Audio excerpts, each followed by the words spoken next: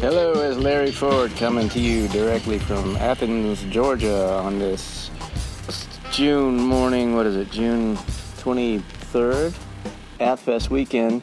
Oh, but I won't be there because I'm editing my podcast. I have one coming up with Greg Minson, but today's podcast is Dan Edgar, an energetic young singer-songwriter and stand-up comedian on the local scene.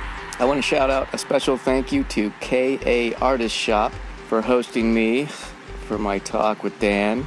We sat in there and chilled out in their nice little workroom where normally it's rented out to artists to come work in a professional environment. But she let me have it for my little project, and I sat in there and talked to Dan, and we hashed out a few things, and I think it went well, so give it a listen. My voice is gone. I can't do all my... Yeah, it's shot, man. Dude, I did 4 shows last... No, it was gone before that. I was drinking a bunch of tea. My range wasn't even fully there last night. We're recording. All right, we're starting. This is it. Welcome, Dan. Do you want me to look there? Yeah, look anywhere you want. Okay. Look anywhere you want. Yeah. I first met you at open mic. Yeah. And I knew you were stand-up, but you just did some sort of punk rock folky songs. Yep. And I refreshed myself by listening to the Bandcamp that you told me not to listen to. Yes, we should keep that unnamed. Oh, okay, yeah, or leave it out, or say it. You can say it. That's fine. The Unhappy Birthdays at Bandcamp.com. You can see who I used to be. Is very different than the artist and person I am now. That's fine. Okay. It's part of history. Okay. I left it up for a reason. I was like, I deleted a bunch of other stuff, and I was like, I'm leaving this because it's part of. I think it shows my integrity as an artist. If you dig back further too, you can go to, I think it's youtube.com/Fender Lizard Music. Fender Lizard. Yeah, that's like real. Okay. That's old school though. That's even before. And then before that, there's nothing in existence. I've done very well. There's an old MySpace, but I'm not going to give the name. People, you can search for it and see if you find it. Totally legit. Don't have to dig too deep into somebody's life. Yeah. Well, I mean, that's the thing. That's the beauty of the internet. It's there. If you want to, you can probably find it. Exactly. If you want to stalk me, there's no reason to. You have to do the work, right? Right, yeah. Is it going to be rewarding? It won't be rewarding enough. It's not worth it. Don't do the work. When did it occur to you that arts was your focus, would be your thing? When did it occur to me that art would be my thing? I think I was always an artistic kid. I liked, there's some videos when I was like 2 years old, playing with like toys, and you can see me playing it. It's like very elaborate, and I have all the toys spread out, and I've created this world and this occasion. But then when I noticed my parents were filming, I would stop and just stare at them like, hey, this is my thing. And I'm still like that. If I'm writing a song I like to retreat into a quiet place. I don't like anybody. And people that are my friends or maybe an audience member or something that's like, I like your music. Can I sit there? I'm like, sure. But then I just quit what I'm doing because I'm trying to write a song. I don't like for people to be part of the process of making it. The focus changes when, I can understand that. You're not doing the same thing anymore when someone else is present. Yeah. It's a different function. Absolutely. A friend of mine who's, pretty good musician and singer-songwriter, and another friend, both of them were, and they're like, let's write a song together. And maybe that's something that they could do, but I couldn't. Collaborate? You're talking about collaborate? Yeah, I didn't feel like I could be a healthy contributor to that process. It was, I needed to do it on my own or have it all my way or not, I don't know. Yeah, are you still like that? Do you not like to collaborate? Yeah, I'm not. I can collaborate in things, but I think as long as either I'm agreeing to be a helper on someone else's project. Yeah. Because it's so, songwriting and storytelling, any art I've done, whether it's like within film industry script type stuff or stand-up comedy, I would say is even more vulnerable than music, because at least with music I have a guitar between me and the audience and something to distract. Exactly. Stand-up's just, it's me and a microphone, like this is my life. Yeah. And if there's no response, it feels pretty shitty, because it's like but I agree with you. I'm not very much, I like to collaborate. I think that people make my songs better. Like when I've had a drummer and a bassist or a guitarist, and like I don't think you've ever seen me play with a band, but when I had the Unhappy Birthdays, there was this guy Jack Peoples, who's a great stand-up comic. He just moved from Athens to Atlanta. He got about as big as he can get in Athens and moved to Atlanta, which is the norm. That's what I did also. And then I was doing stand-up and film industry stuff. But just decided to come back to quiet little Athens. No, okay. It's sick. These industry things, every single thing within the entertainment industry moves really fast. And it's like, I mean, I was putting forth the work and taking the steps and progressing, but I was like, looking around and I was like, this is all run by like money, sex, power, and everybody's like selling their soul to it. Yeah. It's a hard thing to figure. Like, I want to be in charge, so it's not that I don't want to get successful. I would be lying if I said I don't want to be famous. Like that's, I don't think that's true. I do want to, but I want to do it, maybe in a way that's not mainstream. Right. You want to hold on to your integrity, artistic or integrity. Feel right to you, It is. Yeah, moralistic confliction a little bit. You were born a preacher's kid. Yes, sir. And that's a unique. That's a unique perspective. I mean, this could be the rest of the podcast. We don't even have to talk about like what my current projects. It could just be. I'll tell you what. Give me a quick like 5-minute overview of being a pastor's kid. Well, say birth, school, college, up to now. Just like, give me a quick overview, and then we'll probably build in the born again Christian world, we call this a testimony. That's what it's called. Right. And then people are just like, "What's your story?" Which is what Christians say, but Christians are weird, and they're like, "We want to change culture," and it's like. Yeah, if you call it something weird, then nobody wants to come. Everybody's like, "Why are you guys so weird?" But so I was born a pastor's kid. My dad's a Southern Baptist preacher. I have to add the caveat: he's not the typical Southern Baptist preacher. Southern Baptists are many times nothing but fire and brimstone and not very loving. My dad and mother taught me to love everyone, regardless of religion or gender or political affiliation, sexual identity, sexual orientation, that sort of thing. Sounds like a pretty healthy perspective. Yes. Well, home life, yes. But as a child, at the church my dad was pastoring, I didn't understand as a pastor's kid, like, well, then why the hell are all these people saying this thing? Why is it congregation? And I'm like, you're the pastor, and as a child, I didn't understand. Like, my dad can't change a church, even if he is the senior pastor. I see. There are other, and my dad's goal is for everyone to become more Christ-like. But you're battling with church people, whether you're a believer or not, whether you're a Christian or non-Christian. We all agree church people can be the worst people in the world. Like they're not. Yeah, go ahead. I was just gonna say my approach is it's just people. Yeah, like people in general. They don't have. Yeah, I agree. It's like I got into Buddhism for a while, and I'm like, this is awesome because you're reading the purity of what they're writing, and it's beautiful stuff, and it's enlightened stuff. However, then you just see how horrible, atrocious acts happen in predominantly Buddhist countries. It's not the fault of the religion or the philosophy. People are messed up. People are sinners. D.A. Carson was a theologian. He's still around. He's still writing stuff. But he once said, "If you ever find the perfect church, don't go to it, or you'll ruin it." Because there are people within the Christian world. There are people that are like, "This church isn't perfect. I'm going to find the perfect church." Or I like their music, but the preaching sucks. Or I like, well, I really love the women's ministry, but their kids' ministry is terrible. And it's just like, well, everybody's doing the best they can with what they have. And if you go into it with that mentality. And also, if you go into it with the mentality of, if you are a Christian, because my favorite thing about church is that a sign of a healthy church, and I'll brag on my home church from Atlanta, Renovation Church in downtown Atlanta. Pastor Leonce Crump is the pastor. He was in the NFL for a while. He played for the Sooners, and he played for the New Orleans Saints for a couple of seasons, and played for the Atlanta Falcons.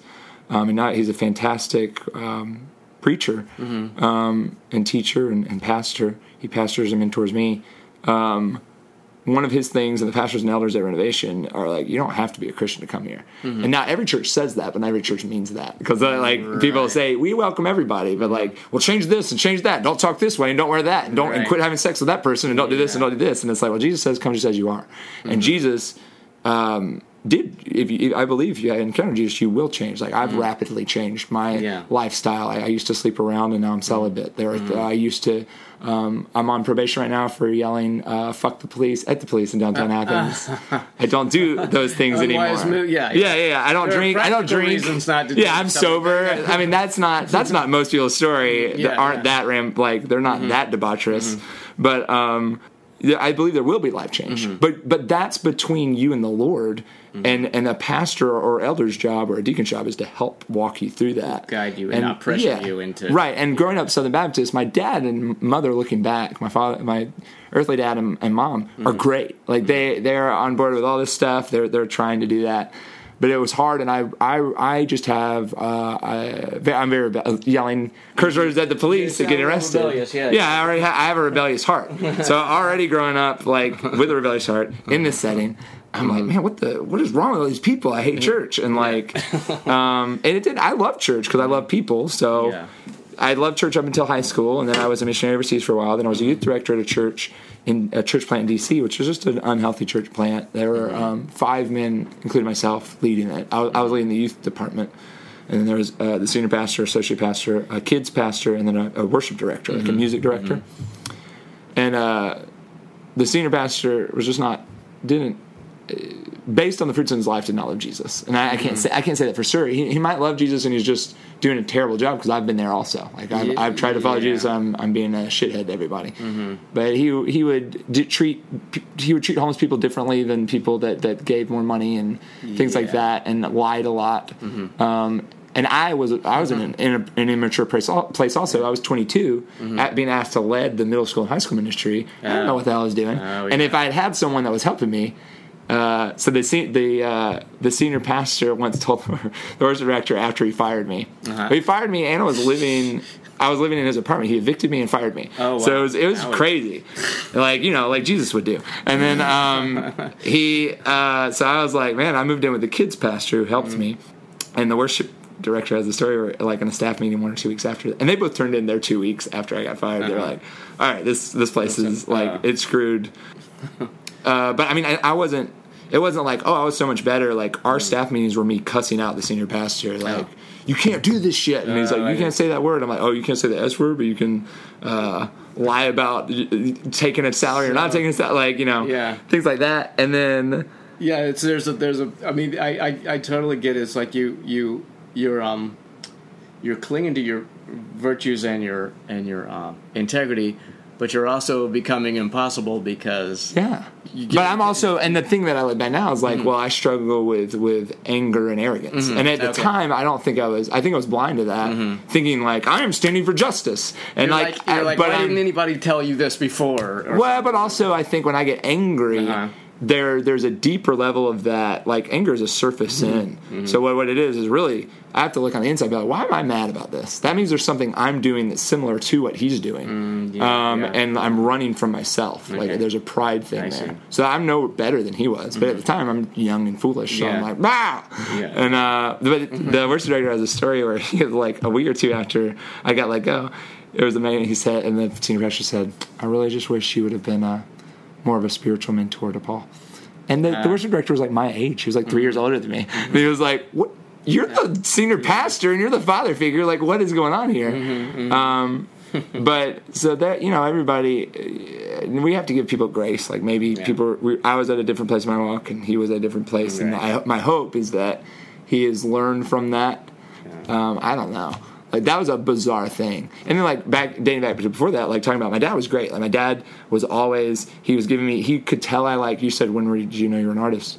I really liked music. I was drawn to music and dancing and singing. So my dad was always giving me cassette tapes of both secular bands and Christian artists, just anything that he thought I would like. And really kind of let me decide. Like, I was like, I like the Beach Boys. And I was like, great. I'll buy you Brian Wilson stuff. Like, I was like, I like There's a Christian artist, Steve Kirsch Chapman. I was like, I like him, and Dad was like, great, I'll buy you his CDs. And then like when I got into punk rock, my parents were like, we don't like this, but if you do, we will take you to these. My dad drove across state lines and would like wait in the car. He was like, I'm gonna wait in the car and read a book. You just come out when you're ready. And like I get to go in and like just hang out with punk rock kids, meet my friends, and like and he was always very kind to do that. Supportive, very supportive dad, yeah. And he would come to my show. My parents always came to my shows and did things like that. Meanwhile, though, like backing up a little bit earlier, because that was when I was like I asked for a guitar when I was like 11 or 12, and they got me one. I wanted an electric guitar. They got me an acoustic guitar, and then they got me an electric guitar the next Christmas. Oh, okay. So they gave me both. Okay. Well, really, I said I want an electric guitar, and Dad said, "How about you start on an acoustic guitar first?" And it was just a conversation, and then he was like, "Look through this, pick which one would you want?" And I picked the one I wanted. They gave me that one for Christmas, and then the next year I was like, "I want an electric guitar now," and they bought me that one. So they were really, really supportive in every way. At least that's how I remember the story. I'm getting self-conscious now. I'm like, if Dad listens to this, he's going to be like, that's not what happened. You said you wanted the acoustic guitar, but who knows? Well, we can revisit that. Yeah. But Danny and I did before that, though, like when I'm a child and there's like all the kids at church, because we're the pastor's family, you're like the first family of the church, basically. Yeah. For like and my dad never was, well, for a while he was a pastor of a church that was running maybe, I don't know, 700-800 people. But usually it was like 200 or 300 people, which still is a lot of families, and all the kids know me, all the parents know me. And like it'd be like a 7-year-old's birthday party, and they'd be like, wait, we got to go find Pastor David's kid so that he can bless the birthday cake and ice cream. No. And like I'm just a 7-year-old. You're not allowed. I'm not allowed to be a kid. Yeah. I like but first, and then even looking back, it's like, well, there was Trent Sexton, and there was Keith Cash, and there was these different people. It's like we were all best friends. I was like, I was the worst out of all of them, because we all know like PKs are the worst kids. I mean, that's the thing. Like we're called like I don't know if this is in the secular world, because I always grew up in the Christian world, but like we're referred to as PKs. The pastor's kids. Pastor's kids. We're PKs. They do have. Yeah, there's like an acronym. Reputation. We're so bad we have our own acronym. Yeah, there's no there's no TKs for a teacher's kid. But so they're like, Paul's got to bless the birthday cake. Well, I was never even called my name. It was like, where's Pastor David's kid? He needs to pray for the birthday cake and ice cream. And then it's like, meanwhile, I'm like in the corner, like undressing Barbie and snorting crayons. Yeah. And it's like, he's the chosen one. And it's like, no, I'm not. If anything, I'm more unholy than the rest of these, and I'm pushing and bucking the system harder. Right. And then, then I'm 12 years old, I'm like, I like punk rock, because it's like, I've found people where it's like, I don't like the system, and even now that I'm an adult and I've learned to respect authority and submit to authority figures in my life, I still am not a very systematic person. I'm an artist. Right. So it's weird to be in that environment where it's like, put on a suit and tie. Like, there were times where I would get in a fight with my mom. She's like, you're going to wear this to church today? And I'd be like, no. I want to wear it. And I'm still like that. I'll wear cutoffs and a t-shirt to church. I will dress up occasionally now, though, just for fun, just so people are like, you know me, I'll grow a big beard, and then I'll be clean cut. I don't really care what I look like. Right. And I do that intentionally to prove a point. Like, I will dress preppy, I will dress punk, I will dress, it doesn't matter. Yeah, that's a good point. Yeah, it really doesn't matter. And then, but it makes a difference in it makes a difference in a practical way. Sure. But in the inside way, it doesn't. But I'm pushing the envelope where I'm trying to be like salacious and edgy and be like, look, it doesn't matter if I'm clean cut and wear a suit and tie, or if I have a beard and I'm wearing cutoffs and a tank top. I am the same person. And I'll do that. I'll wear both styles and groom myself both ways for both church and like a show venue, like Kindred Shots, because it's like, what does this mean? And I like people like I do that intentionally. There's a passage in Scripture when the Apostle Paul wrote to the Church of Corinth, 1 Corinthians chapter 9, he says, "I am all things to all people." So I don't ever want there to be a barrier between me and somebody, and it's trying to prove like I don't care what you dress like, what you talk like. I want people to love Jesus. I love Jesus. Right. So how do I show that? That goes back to I was a missionary overseas for several years, and when I was in those places, I would dress like they did, do their customs, learn certain phrases in their language, because that's what being a missionary is. Right. It doesn't matter. Like it's a two-way. Right. So like the F-bomb, I've dropped that once in this podcast because I'm talking to you, and I know that you don't mind it. Yeah. It might not be the most palatable language. Not churchy language. It's not churchy language. It's not. I don't use that word at church or around my mother. Sorry, Mom. I love you. She's already turned it off. I've already said the F word. She's checked out. If anyone's still listening and you're offended by that word, I'm sorry. I apologize. But that's how I talk too. I'm just brash and grew up in dingy clubs, rooms with full smoke.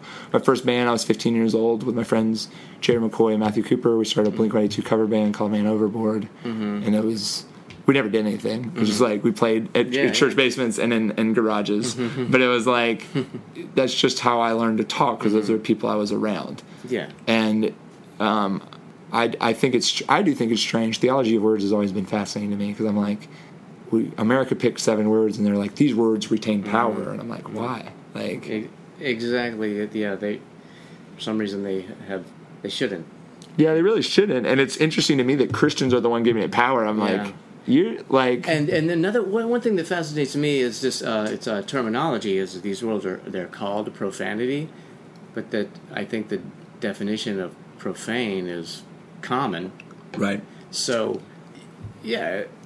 So it's common, so that sounds kind of boring, but it also sounds like maybe there's an elevated language that gives the impression that there's some sort of higher style of language that's not profane, and it sounds like it's more than just leaving out words that you use. It is, and to be perfectly honest, I think I don't think I should use the F word, even though it still slips from time to time. But it's because it would be. I think there's a level you reach where like my language is offensive to no one. My dad has proved this. He said, "Yeah, I understand what you're saying, but why use it if it's going to offend somebody? Then if you don't use it, you don't have to worry about it because no one that doesn't mind the word isn't going to mind if you're not using it." Right. And I think that makes a good point. But then I think there are moments. I can't remember which. I think it's the Church of Galatia. Yeah, when Paul. So it's in the book of Galatians in the Bible. I might be wrong on that. I'd have to cross-check it. But when he wrote to the Church of Galatia, at one point he says, "Your dogma is nothing but." Our translation say rubbish. But if you date it back and you study the Greek and the Hebrew and the Aramaic, the word he used was skebula, which was a word used in like Shakespeare. Okay. Not often. It was used rarely, but it was used to evoke a certain emotion. And if we're being intellectually honest, the word he used was shit. But which is funny because he was like a pastor back in the day. Like, we're too soft for Paul to be our pastor. Yeah. Like, the Apostle Paul could not be the pastor at any church in America today. Right. People would leave. He said in Galatians... I want to say it's Galatians chapter 2 or 3, maybe Galatians chapter 5. I can't remember exactly, but he's talking about circumcision because the Jews were circumcised, and then when Jesus died on the cross, and the Gentiles, they were like having a fight. Like, we're more Christian because we're circumcised, and then Paul wrote in his letter and said, "You're more circumcised, or you're more Christian because you're more circumcised. Well, then why don't you just emasculate yourself? Why don't you just cut?" So Paul said, "Why don't you just go big boy, cut the whole thing off?" He was hard. When his letters, if you read them, that's when Peter writes elsewhere. Sometimes what Paul said is hard to understand. Yeah. He's like, that guy is a little cray. He doesn't mean. He doesn't mean to go emasculate yourself. Exactly. Yeah. But yeah, so there's that sort of stuff. But theology of words is I love talking about it, and I'm not very good at exhibiting godly language, but I'm trying to get there. I think no one's perfect, and you don't make a habit of the language, then no one takes you seriously when you do use it. Sure. And also, I think there's a significance to or an art to being effective or bold and not resorting to any of the easy words that are effective, And that's why, I think that's the thing of like words like shit lose their meaning if you're like, okay, Paul, I believe the Apostle Paul used it. How many times did he use it? Once. When you used it meant something. Yeah. So now, like, these words have lost their meaning because there are people like me that just use them all the time and curse like a sailor. Yeah. And then I'm realizing now as I'm getting older, like, these words are okay, but there's a specific time and place to use them, and they shouldn't be fueled by anger when you're using them. You should be in a very peaceful place to use them and make a point. Or in art, I think that this language is far more acceptable in a song or in a movie or in maybe a novel or something rather than just in everyday speak. That's also where I think my artistic brain sometimes I'm just you're an artist. Yeah, it's hard. Our brains just work different than everybody else's. Yeah. If you're creating something, then it becomes a different thing. You're a persona when you're.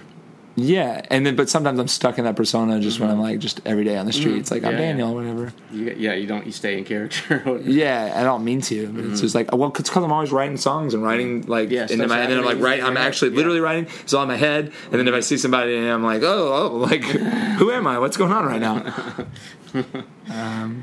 So let's see. You did little theater in high school, or I did several productions. I did. I'm trying to think. My favorite thing I did was actually I can't remember the playwright's name, but it was called The Least Offensive Play in the Whole Darn World. I haven't heard of that. It's a great play. Yeah. I got cast as a lead for that. It was my junior year of high school. Mm-hmm.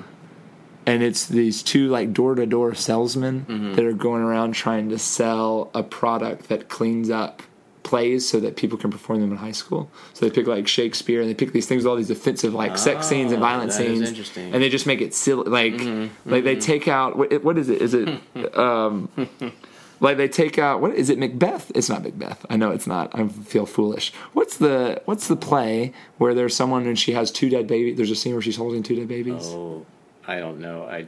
There's only two or so that I actually. It's a very famous. I feel really dumb that I can't remember this, but there's a very famous.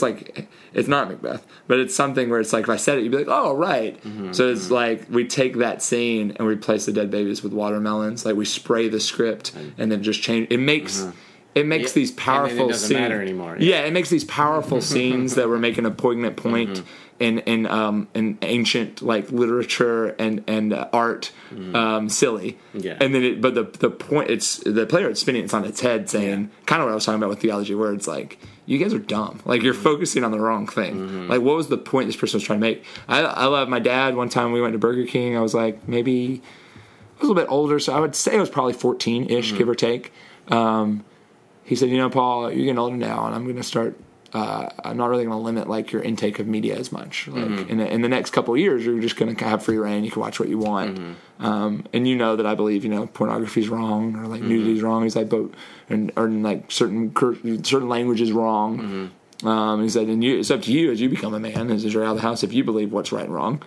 He said, but I would also urge you, because a lot of people get confused about this, even if you say, like, well, it's wrong to use this language, and it's wrong to look at porn, and it's wrong to do this thing. He was like, people will only watch clean movies with terrible messages. And he was like, I would rather watch a movie. It's like, well, that scene wasn't good, and I looked away for that scene, but the message of the whole of the film was great. Yeah. And I'm a little bit further than my dad on that. And we agree on this point, but, like, I think a lot of the stuff I choose to watch, my dad's like, that's a little, like, I wouldn't even watch that. Right. But I really enjoy art and movies, and there are some movies where it's like, the language was pretty brash. But again, the language doesn't bother me as much as it bothers my dad, probably. And they're like, that movie made a beautiful point. And I'll show like scenes of that to my dad. I'll be like, well, isn't this a great scene? My dad's like, yeah, that is really good. The message, that's great. Like, and I think that's important because like sermons are oftentimes associated with church. But I believe, like being a born-again Christian, that there is an enemy. Satan can preach. He can use music. He can use movies. He can control anybody. And there are these people that are like, that was a great movie. And it's like, the message of that movie was, we should kill the next generation. Like, that's that's terrible. But it's like, if it's with flashy lights and good actors and like a great script, good writing, good acting, and it's like, we missed the point. And I think society a culture as a whole has lost. We've perverted everything, like sex, money, fame. They get excited about the polish on something. And what am I looking for? The shock value, basically, but that's not what I wanted to say. The sensationalism. Yes, sensationalism of it. And it's like that. It's the same. It goes back to using profanity just because you can get a laugh with the F-bomb. I'm saying F-bomb now, too. Even though you can get that faster than you can by crafting crafting a sentence. It's because it's bold to say it. Yes. There's a great video with... it was an HBO special, but you can find it on YouTube. It's Chris Rock. I want to say it's Chris Rock. Yeah, it's Chris Rock, Jerry Seinfeld. I saw that. Ricky Gervais and Louis C.K. Yeah. I was going to say before all the stuff came out. But it was. Well, it wasn't, though. People within the industry, people within the stand-up industry knew. Here's the thing with that. Before you and I knew it. I want to talk about Louis in a second, because I have a lot that I want to say about that. But But yeah, they're talking about Jerry Seinfeld, who's pretty much a clean comic, said, I don't use that language. And I remember the time I didn't use it. I said this joke, and he said the F word, and all the other three comedians laughed. He said, but think about the joke without the F word. And they're like, it's not funny. And then Louis says, yeah, I know it's cheap. I still do it. I sell at arenas. And it's like, you do kind of make the choice. I've done that. I'm like, this joke isn't funny. If I throw an F word in there, it'll make it funny. And it's like, that is strange. That's how it works. But that is a low-hanging fruit, a cheap move. You're a better comedian if you don't do it. I agree. You're a better artist. Same with music. It's I can make... the times you're not doing it, you're perfecting your craft. You know? Yeah. It's like, you just... I'm going back to Louis. Yeah. People are like, no one knew. And I'm like... I knew. How did I know? And I've never even met the guy. And people, but I was in the stand-up industry from starting in 2014. How is it that I know? And I was told by several comedians. I'm not gonna name who they were, but several women were like, "Hey, listen, if you ever at a show and Louis there, or if you ever have any women that are doing a show where Louis is there, watch out for him. That guy's weird." And so it's like, well, then but it does get sketchy because it's like he was a gatekeeper. What are you going to do? Like, I'm not a woman, so I don't know. It's like, well, I was talking to my friend. I wouldn't want to be in that situation. Right. I'm glad it wasn't. I'm a big fan of his work and his comedy, but I'm not a big fan of what he was doing. Apparently, he was doing and positions he was putting people in. My friend, and it's like it's heartbreaking. Sure. It's something you struggle with as a fan of anybody. Can you separate the art from the artist, like the Cosby Show? I mean, I can. But I also I get reminded of these things, and it's also have like to think about them, Yeah, I worked in the film industry for a year when Hollywood just blew up, like from October 2017 up until beginning of May of this year. That was the chapter I was working. I made a Kevin Hart. I helped make a Kevin Hart movie. I myself made a Kevin Hart movie. Yeah. I was a very, very small part of making a Kevin Hart movie. And then Night School comes out in theaters September something. Check it out. Tiffany Haddish, Rob Riggle, Taran Killam, Romney Malco, my boy. Yeah. I'll put some music behind it. In editing. Go see it. It's going to be great. And then there's a show for TBS, Miracle Workers with Dan Radcliffe and Steve Buscemi, and a bunch of stuff you've never heard of and never will see. Smaller stuff. But so around this time, I'm working with all these famous people. I'm hearing all these stories like, oh yeah, we knew about Weinstein. I'm like, why didn't anybody say something? It's like, well, that's just the casting couch is a thing. And like, we are in a different era, thankfully, where I think women are starting to be respected, hopefully. Because I still talk to, even last night at Hendershot, I was talking to Emily. Yeah, she's great. We were talking, she said, we were talking about like the difference between being a man in the entertainment industry and being a woman. She said, I haven't experienced much with music. I experienced it all the time as a barista. I said, I guess it's regardless of industry. Wait, she experienced what? Just sexual harassment. I guess would be to not water it down. Or the wrong type of attention. Yeah, the thing it's like, well, that's just a cat call. And it's like, yeah, but we don't have to. My friend Noel Apling, he's probably my favorite comic right now. Noel Apling, he's the best. He dressed up as Scooby-Doo this past Halloween, and then he wrote a great bit where he talked about, like, I used to think I knew what it was like, being marginalized because I'm a black man, but then I wore a Scooby-Doo suit and walked in downtown Athens, and then you got so many jackass fools be like, ooh, nice, can I grab your tail? Ooh, and it's like, motherfucker, leave me alone. Like, oh my God. And so but he makes a brilliant point of, like, we don't know what it's like. So Emily was telling me a story where she was jogging recently, dressed conservatively. Like, Emily, she's she's a very modest, like, talented woman, like, very smart, very intelligent. Yeah, she's not flirty. Never flirtatious, very, I mean, she's very beautiful, but she's not, I think that's bad to be like, she's hot. Right. She has a lot more off, like, she's a very smart woman. And she was telling me, and she was like, I was dressed in, I don't remember what she told me, but she was like, I was dressed in this, and this. She was like, how did I, like, I didn't do anything wrong. And I was like, no, you didn't. You're Emily. You're dressed very conservatively. Actually, even if you're, well, actually you can't. Doesn't matter. Exactly. Basic jogging. No, I agree. It doesn't. Yeah. She could have been wearing a bikini. But it doesn't matter. I'm just making the point. She wasn't. Right. Even if she was, you're right. That doesn't because men we know you do. Well, we know that more skin, right? Yeah. We know that, but there are certain men that are like, well, she was asking for it, and it's like, no, that's not how this works. They're not necessarily asking for a comment or a response. She wasn't asking for anything. She was just So what happened then? Well, she was. I think she was. Yeah, I guess she was jogging, and some guy said. This is how she said it verbatim. She said, and then the guy yelled at me, "Hey, slut, slut, slut, slut. Suck my dick, slut. And I was like, what did you do? And then she said, I kept running. Yeah. And I was like, I guess that's all you can do. I was like, I would want to sock the guy. And she was like, you can't. That's just going to draw, like, she's like, this just happens. It's not worth it, yeah. But it's like, that's so sad to me that we still, even with all this stuff mentally happening. process that. That women all have to do that. Yeah, My friend Gina Consolo, I think she might go by Gina Maria as her artist name. I'm not sure. She's an artist in Atlanta. She was the one I was talking about earlier that played a show with Cortez recently. She was telling me, like, just things she has to deal with in the industry that I just don't understand or fathom. And, like, I shouldn't be surprised at this point. Yeah. Like, I have so many friends who are women. I think of, like, Sam Gordon, who's amazing. Lexi Ritter, who's amazing. There's both amazing comedians. Emily's a musician. Like, Gina's a musician. But it's like, Gina was telling me the story where it's like, this jackass who's, like, kind of a gatekeeper type guy. I'm going to keep him unnamed. He, like, she just showed with him and she was so happy and, like, elated. And then they exchanged numbers and he was like, I want to work with you. But then he was like, saying inappropriate comments and then she, like, asked her for cocktails. So she called him and was like, hey, I'm not going to do that. And then he was like, well, I mean, what's wrong? Like, why can't? And she's like, I know people did that. I'm not going to. And then, like, so she did the right thing and stood her ground. Right. But it's still hard for her. I was like, yeah, but why do you still accept the sleazy comments? She's like, you got to pick your battles. Like, yeah. And then I realized, I'm like, well, I do the same thing. Like, women say stupid things to me, and I'm just like, whatever. But that's coming from a place of privilege because I know, like, whatever, she's not going to be a gatekeeper for me. Right. And then all the women have to, I'm kind of in this as eye candy or this or that. I want to be noticed for my actual talent. Right. Like, and you have to constantly play this game that you and I, as white men, are just like, don't have to think about. Yeah, right. And, you know, like I talked to somebody the other night, too, and they're like, well, I use a different name on Facebook because I get too much attention from creepy guys, you know.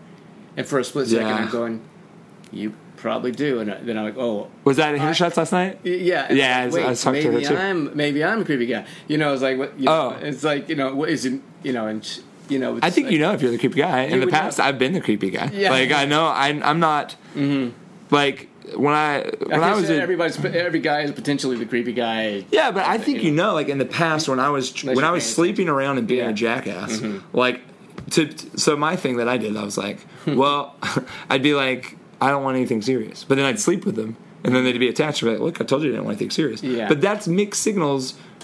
You're sleeping with them, of course. Like, what are you doing? That's not respecting her. Yeah. That's not respecting her. That's treating her like garbage. And I've done that, and I've tried to go through the path the past few months of apologizing to people, and I'm still running into people occasionally where I'm like, hey, look, what I did was wrong, and I'm sorry. And I've had people cuss me out and not want to listen to me, which is fine. It's perfectly acceptable. Or people that have a conversation, they say, thank you for saying you're sorry. Most people don't say that. Right. And then also kind of give me a test to see if I've changed. Like, you want to hang out? Like, saying, like, let's see if he really means it. Yeah. And I think that, you know, guys are creepy. Guys are gross. I'm a guy. I don't know. Yeah. But I think that you can choose to respect women. Yeah. It's not a hard thing to do. Exactly. There's a drive that's natural that men have, and if it's very possible if you don't have it, to cultivate an awareness that makes it so that you're not gonna in any measure violate someone. The drive. I would call the drive sin. Like we're all sin is anything that separates us. If you break it down to science, there's however you can term it in.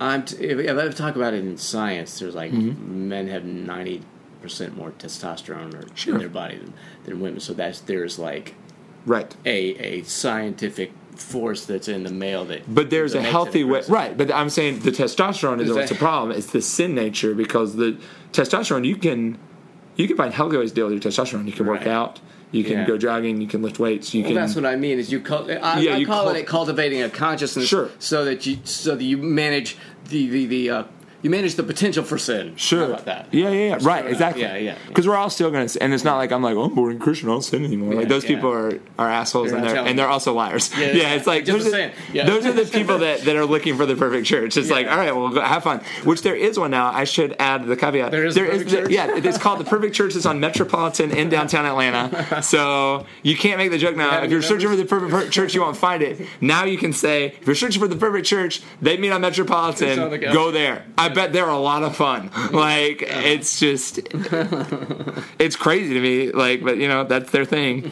Go there. Because if you actually believe the gospel, you believe you can't. There's no way you can be perfect. Yeah. But yeah, I agree with you for sure. For certain. Let's start this. I don't understand my camera yet because I'm new. But it stopped. Oh, so it stopped at one point? It stops, yeah. So it's. Did it get the part where I pointed at it and I was like, go see Night School in theaters, September something, Kevin Hart, Tiffany Haddish, Romney Malco, my boy. Yeah. Okay.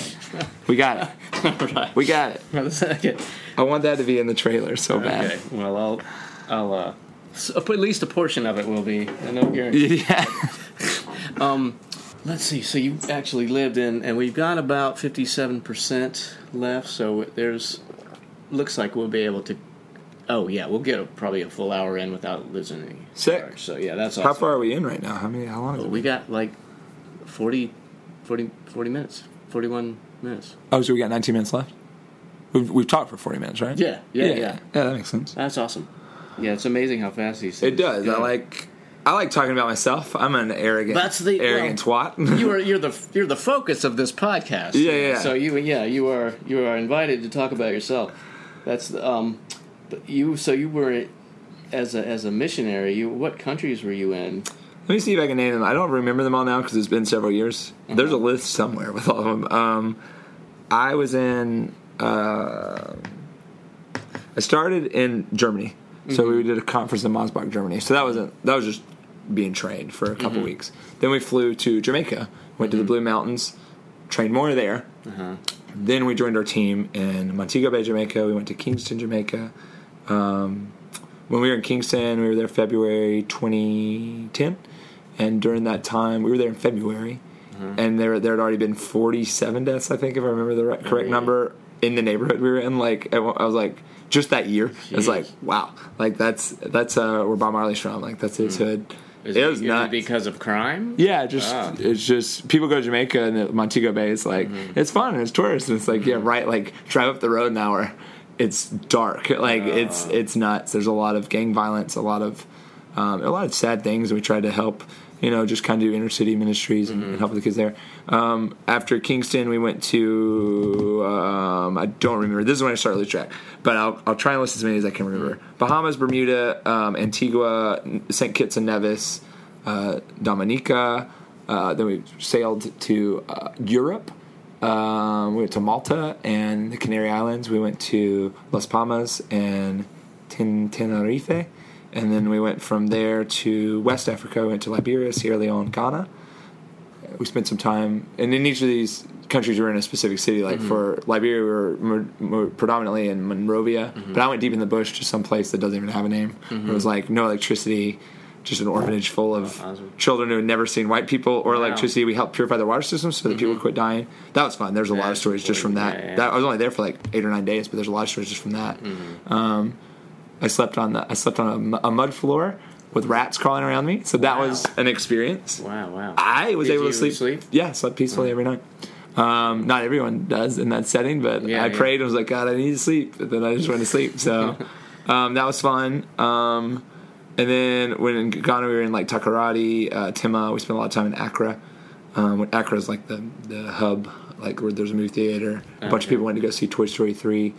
I saw Toy Story 3, but I bought a bootleg copy because we were in West Africa. So my friends watched it in the comfort of we traveled by ship, so we watched it in the comfort of our home, like in the TV room, which you shouldn't do. That's illegal, but that's what I did. I think the statute of limitations is passed, right? Yeah, I'll be all right. I'm good. Clear. Also, I was in West Africa. Laws are kind of sketched there. Then we went from there to North Africa. This was interesting. We were in. I think I can talk about it as long as I don't. Well, we can change I'm not the supposed. subject. Yeah, We can change yeah. Then I went to. I shouldn't have mentioned that country, but it's fine. We're 45 minutes in. Yeah, no one's gonna listen to this. Well, I do edit down to make it to. So don't. Okay, worry. so yeah, I can. You can just edit out that one country. I went to a secure country I can't talk about. During a very interesting time in my life. And then I went to several secure countries thereafter. I can talk about that off mic all you want. All right. And then I went to Sri Lanka, India, and the Philippines. Wow, that is an impressive journey. Yeah, it was pretty crazy. I talked to my friend Nate Schmidt. He lives in Indiana now, but for a while he was living in Chicago. And I was like, this was a couple months ago, I said, how long did it take you to realize like how crazy it was what we did? He said, I think it was about sometime last year. I was like, it just hit me like a few weeks ago. I was like, that's nuts what we did.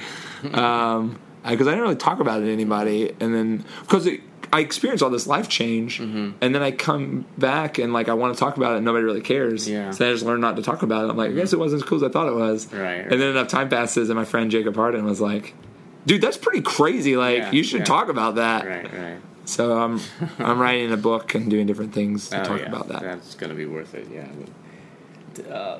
So I also understand you're starting your own record label. Yes. Is that happening? It's happening. Yeah. It's slowly but surely happening. I have a bad habit of biting off more than I can chew, so I'm trying to make sure my projects right now stay attainable and streamlined. Right. Good idea. So I'm doing music. I'm doing music right now, just focused on just playing your open mic at Hindershots, which is so much fun. Yeah, and then I play Katie's open mic at Iron Factory on Wednesday nights. Yeah. I'm not trying to really book shows. I have played a few here and there. If they're offered, sometimes I say no, sometimes I say yes. And I'm just keeping music just to that because that's attainable, and then I have time to write my book and time to figure out this record label stuff. So it's going to be called Beautiful Mess Records, and it's a reference to an Andy Rogers song. Andy's one of my... Yes, I thought I recognized that phrase. Yeah. Beautiful Mess in a flower printed sundress or something, I think is his lyric. He played it last night.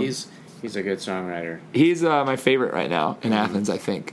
He reminds me of like a young Hank Williams, kind of the way Liam Park put it is. He reminds me of a young Hank Williams, which I was already thinking that. He said he's just kind of saying things no one else is saying and playing in ways nobody else is playing. And I believe that. So I saw him out like a hawk, and I was like, "Hey man, we got to do something." Like, and we've become friends. Like, so it's not really part of it is me representing him. Part of it is just I have built connections over the past few years with what I've done with people in Nashville. Because when I was a teenager, when I had like started in punk bands and doing stuff, I would go to Nashville often and meet people and develop relationships and play shows and go to shows. Because I just lived 2 hours away from Nashville. I lived in Huntsville, Alabama for 8 years. Oh, okay. So I was right there. It's like 2 hours away. We went there often. So I know that scene, and I've gone back occasionally from time to time. I know a lot of people there. So with my networking and connections and Andy's talent, hopefully we can get him famous, and then I can ride his coattails. That's the plan. Get on board. Yeah, no, we just really want to record stuff. Yeah. He wants to record music. I want to record music. Right. We were trying to come up with a name. Beautiful Mess to me is very symbolic of my own life. Coming from like a womanizing past to kind of being a born again Christian and caring about social justice issues and things that I never really cared about in the past. Not that I didn't care about it. I was like, yeah, I'm for that, but not being active in any way to find answers to it. And then also just any record label that started with a devout born again Christian and a devout atheist is, I think that Beautiful Mess Records is an appropriate title. Oh, is that Andy's? Andy's an atheist. Oh, okay. He's we have a lot of discussions about theology and God. We disagree, but at the same time we agree on the fact that you should love your neighbor. Right. And I believe that. And that's pretty good. Yeah, I mean, that's what Jesus said. He said, I'm going to give you one commandment, love the Lord your God, and then the second is like it, love others as yourself. Yeah. So he's already halfway there. Yeah, maybe he'll convert at some point. Exactly, right. Or maybe he won't, and he'll just be awesome anyway. Right. He's still made in the likeness and image of God, regardless of what he believes. we really had fun. We laughed together a lot, and we're hoping to put a little. We were hoping to record this summer and then maybe put a little tour together for the fall or the spring. Maybe do some what I envision is having a release week for his record in Athens. So play like Monday at Hendershots and Wednesday at Iron Factory because those are our spots. Yeah. But then Tuesday maybe play the World Famous or something. Thursday maybe Georgia Theater Rooftop. You have to book pretty far in advance. I've done it before, but it's hard to get on there. I don't know. But 40 Watt, I think we could get. Just kind of have this a week of shows promoting and trying to sell his product. I have a sales background. Like I've sold. I could see you doing that. Yeah, I'm like a snake oil salesman. I'm like, you need this, but I quit because I worked for DirecTV for a while, and then I worked for Kirby Vacuums. I'm like, I don't like this. I feel like I'm lying to people to sell this. And I was talking to Annie the other day. I was like, what's beautiful about this is that I am a good networker. I am a good at and if you believe showing, in, but I believe. This is different because I believe when I say Andy's one of the best singer songwriters of our generation. I actually believe that. So it's not. This is the first time where it's a product that I believe in. In the past, I'm like, I can't do it. And they're like, you're making thousands of dollars. Why are you quitting? I'm like, because I'm lying to people and I'm morally conflicted. Like I'm not. I never lied, but I still felt gross. Like I still felt like I know how to do this. So it's like. That's where I do want to start a label. I have a couple friends, AC Wright. Haven't talked to him yet, but at some point he has a project called The World Forgot. It's really, really great. You should check out The World Forgot. The World Forgot. Okay. .bandcamp.com. Okay. He had an EP come out last year called Porch Nights. It's amazing. He's the reason I'm doing music. He had his first band was called Blame It on Blondie, and I was a middle school kid and would go to his shows, and he was in high school and like really just kind of took me under his wing and would like burn me CDs and stuff, and got me into the punk scene sort of. The punk scene in was it Alabama, Nashville Huntsville area? Nashville mostly, yeah. I mean, like he lived in Huntsville, but he was part of the Nashville scene and the Huntsville scene. Played in Atlanta often too. Blame It on Blondie played, and then he had a band that was fantastic. That was like I don't even know how to describe it. Just a rock band, like a folk rock, called Or the Children's Crusade. That I don't know. You could just Google probably Or the Children's Crusade, and the record's called Football Season Is Over. That record is for free online, but that's one of my probably top 10 favorite records of all time. Who else do you hope to get on? Well, just Start With Us 3 is pretty good. Like there's other people, but I like. Starting With Us 3, and then and my friend, make it friend, substantial. For my friend Gina, hopefully, but she might want to do a different thing. She's leading a lot of like Christian conferences for women and leading worship and stuff, so she might not want to be associated with us assholes, which is fine. I don't want it to be just a label of boys. Like there are a lot of very talented women. I mean, like I really like several people. Like we were talking earlier, I'll talk to different people in Athens. I don't want to say their name in case they listen to this. I would rather talk to them first. I really, who I'd love to have is Sienna Chandler, because she's like, I think the best, and her band's called Monsoon. But I think Sub Pop's looking at her. Cool. So she's when we met, I was like, this girl's gonna like be famous. Yeah, we were Facebook friends at some point, and then because I friended her because I was an extra in a couple of music videos that she sort of starred in. She's phenomenal in everything, in every respect, like acting, songwriting. Just as a person, she's really pleasant and kind to others. Awesome. But she's brilliant. I feel like she's like a mad person genius type. Really? Like just with the way she writes and visualizes things, and then. But I never got to know her. I just watched her sort of. Have you listened to Monsoon? I haven't. No, you should look up their second records. They've been working on it hard for about a year, but their first record great. It's fantastic as is. So I'm excited to hear the second one because she keeps telling me it's so much better. But she's great. Cool. I'll keep that. Yeah, you keep mentioning names, and I gotta like. Right. Yeah, I use these opportunities to just plug as many people as I can that are better at their craft than I am. So, but you also reminded me of other people I need to get in here and. Yeah, Sienna is the most fun person to podcast with. Okay. I've interviewed her for a thing for Flagstaff that never got published, and we both just had so much fun. And then I listened to her on a podcast for somebody else, and they were just laughing and having fun. Like she's just the best person to have for these things for sure. I'm trying. I wish I didn't have to watch the. Power. The battery, I just want to have enough power to save it at the end. Right. And I want to make sure I ask all the important questions. What have I forgotten to ask about? I don't know. We've talked about everything. Miracle Workers, the TV show that comes out on TBS soon. It was supposed to come out in July, but I think the date got pushed back because of a reshoot schedule. Oh yeah, what was your role and how did you get into working in film? I'm actually going to go to a film meet and greet at Flickr when I leave here. Oh, nice. Yeah, it's the second Tuesday of every month. There's a Film Athens meet and greet at Flickr. Oh, nice. Yeah, this was this was just like, I mean, the larger Hollywood industry. My friend, Ben Smith, so it sounds like I'm just making him up or that he's in witness protection, but like, that's his name, Benjamin McDaniel Smith. Right. He and I have been friends for years. We met through a podcast called the Bad Christian Podcast, which, as you can tell, is appropriate for me. I'm bad at being Christian. Well, that's how we met through that, and just our affinity for just Christian subculture is hilarious and fun to just pick apart. And then we both love art and music and movies, and kind of see the world differently than most people because we're too preachy for secular crowds, and then we're too. So we're too Jesus for them, and then we're too. You're too raunchy for us, and it's like we have no place to go. And that's why we go to Renovation Church in downtown Atlanta with Pastor Leon Scrump.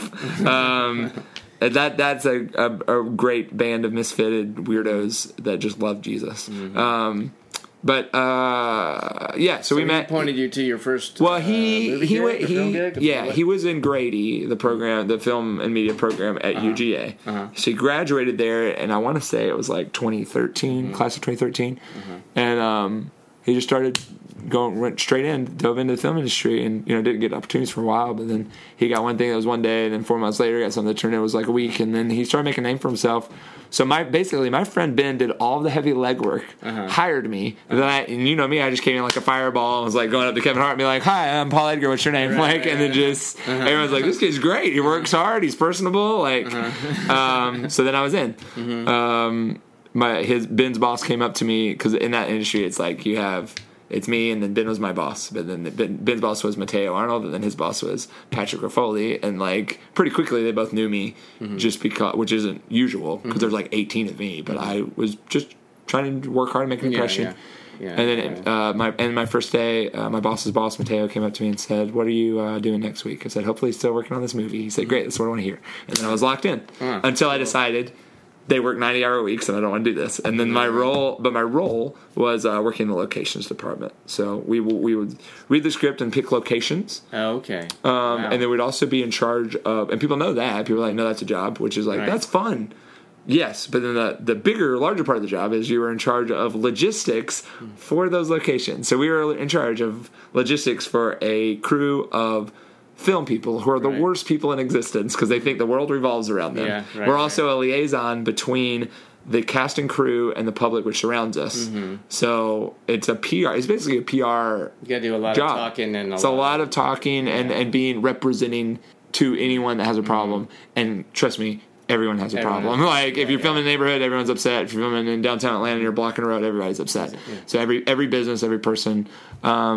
So it was a good role for me because I'm good. That's the only thing I am good at is talking. I have no other special skill. That's not true. But that's the only thing I'm gifted at. It's like I can talk my way out of stuff. So it was fun. I got to meet a lot of cool people. The coolest people I met weren't even like that. Like Kevin Hart's cool. Daniel Radcliffe's awesome. They're nice people. Yeah. But the coolest people I met were just like the weird people you meet in that industry are like, well, so what do you do? It's like, I work in the script department now, but for a while I just toured with the Grateful Dead for like 25 years and got arrested for possession and this and that. It's like, whoa, your story's insane. Like, the film crew is really where you go if you don't have a home, which is why, like, I did thrive pretty well there, but I struggle with, like, being manic depressive, and then when you're working in an industry where it's like, work for 20 hours, sleep for 5, work for 18, it's like, that's not, my body just doesn't do well with that, which is why cocaine is so prevalent in the industry. And I was like, I don't think I want to do something that can maybe kill me. You make that a habit. So you were location scout, and then you coordinated the whole. Yeah, well, my team did. I started at the bottom of the barrel, like locations assistant. But yeah, I did do much of that. Because of, depending on who I was working with. because of my capability and capacity for the job, I did do stuff that was above my pay grade, like the scouting and the signing contracts and that sort of thing, which I'm not supposed to do. But I was on track to like go further, but was also struggling internally. Like, is this what I want to do? Yeah. And I had meltdowns a few times just because of like the sleep schedule and stuff. Sure, I could see that. Yeah. There was one time my friend Catherine, who was a PA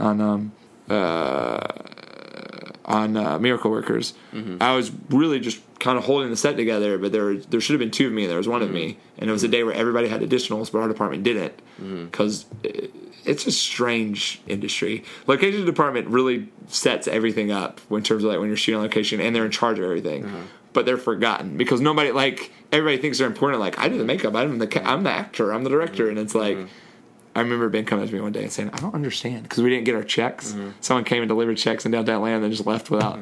But they called Ben to ask for directions on how to get there. They're like, I didn't see you. And it's like, we need our money. Like, and it's just, and then he came up to me, he's like, I don't get it, dude. Like, none of this would happen if it wasn't for our department. And I was like, that's the way it is. But like, so there was a day where I'm running around trying to please everybody and do all this stuff. And it was only me on set. And the reason was because no one cares about locations, so we were understaffed, and they're all getting the next locations and signing contracts and trying to get a parking lot that went through, like, all this stuff. And then Catherine noticed. She was very, very sweet. She came up to me and said, hey, you're doing a great job. And I said, no, I'm not. I keep fucking up. And then like just like stormed off. And then several hours later, I went up to her. And I was like, hi. And she was like, hi, would you like a cup of coffee or something? And I was like, I'm really sorry I yelled at you. And then she was like, you didn't yell at me. And I was like, I definitely yelled at you, and I'm pretty sure I used an expletive and shouted the F word at you. And she laughed, and she was like, "You're under a lot of stress." And I feel like they're asking more. Yeah, she was very empathetic. She was like, I feel like they're asking more of you than they should. And I was like, well, I appreciate your support. And like, I would have died on that show, Miracle Workers. I would have died had it not been for the PA team, Kat. And Jamie and like Steve and like all those guys. I'm forgetting names right now, but they're all of them, Tyler and Cass, all of those guys. And then I feel like I'm forgetting one. I'm really sorry, whoever that is. They won't listen to this, but they saved me because it was not their job to help me, but they often would be like, man, this isn't right how they're treating you, and they would help me do my job. So it was very, very kind of them. It's awesome. I like that. I like the story of humans, but I don't like the story of people wearing themselves out and then not being able to progress. Right. But so what are you doing now as you transition? I mean, for income? Back to Athens, for income? Or I was working at a dog grooming place and just started. I started working for a company that builds fences. So I started that job on Monday. This week is a week in between where I'm trying to rest and figure out all my projects and what works and what doesn't. Okay. Yeah, podcasting and shows and a lot of writing. Yeah, I've written 5 songs this week. So I'm happy about that. Damn. I mean, those have been in the works for a while, but like I sat down and I was like, I'm going to devote time to doing this. I played 2 of them last night. Those 2 were new. Okay, awesome. Right. I'll probably see you next Monday at Open Mic. Yeah. The greatest open mic in the world. Oh, Can I plug you on your podcast? Yeah. Larry Forte runs the greatest open mic in the world. And he calls it that as a joke, but I was part of the New York scene, the DC scene, Atlanta, West Coast, and Flagstaff, Arizona. No. It is. And I've been around. Well, it also has to do with the bar, Hendershots. Hendershots is amazing. Yeah. It is my favorite spot. Yeah. But you and Hendershot. Now, who took over Hendershots? Because it used to be Seth, but he doesn't run anymore, right? Seth. Well, Seth and his. What was the question again, though? Someone told me that Seth sold it to somebody. I think Seth and his brother had some other partners, and they bought him out. Oh, okay. I believe that's what happened. And then but now, so it's just a fewer people, but mostly Seth and his brother managed the thing. Well, so I think that's how it went. Oh, yeah, okay. I was told, I was like, yeah, I love Seth, and then someone was like, Seth doesn't run anymore, and I was like, are you sure? No, he may not be. He may not run all parts of it, but he's definitely still the part. Runs it. Yeah. I mean, he compiles the Open Mic list and sends it to me. Gotcha. And so I'll do standby and manage it at the end of at the beginning of the night. But it's a fun time. But and Andy Rogers and I are going to go to Nashville soon to record. So That'll be fun. That is good. I'm very excited. He's going to have. Yeah, he's great. Yeah. Cool. Well, Dan Edgar, thank you so much, thank sir. you, Aaron. Appreciate it, man. And I'll see you Monday, dude. Yes. Excellent. Beautiful. Well, that was fun. I could probably talk to Dan for another couple hours. And once again, I'd like to thank KA Artist Shop. They're on Jackson Street in Athens, Georgia. You have to walk up the stairs. I think they're open from 12 noon to 7 p.m. every day. So check them out. Look them up. KA Artist Shop. All right, people. See you next time. Oh, yeah, another note. I'm recording this on my cellular telephone on the little Memo app. So if it sounds good, I'm going to use it on the actual podcast. Even if it doesn't sound very good, I might use some of it because it's fun to sit outside. It's nice out here, a little breezy in the shade, no mosquitoes, a few birds chirping.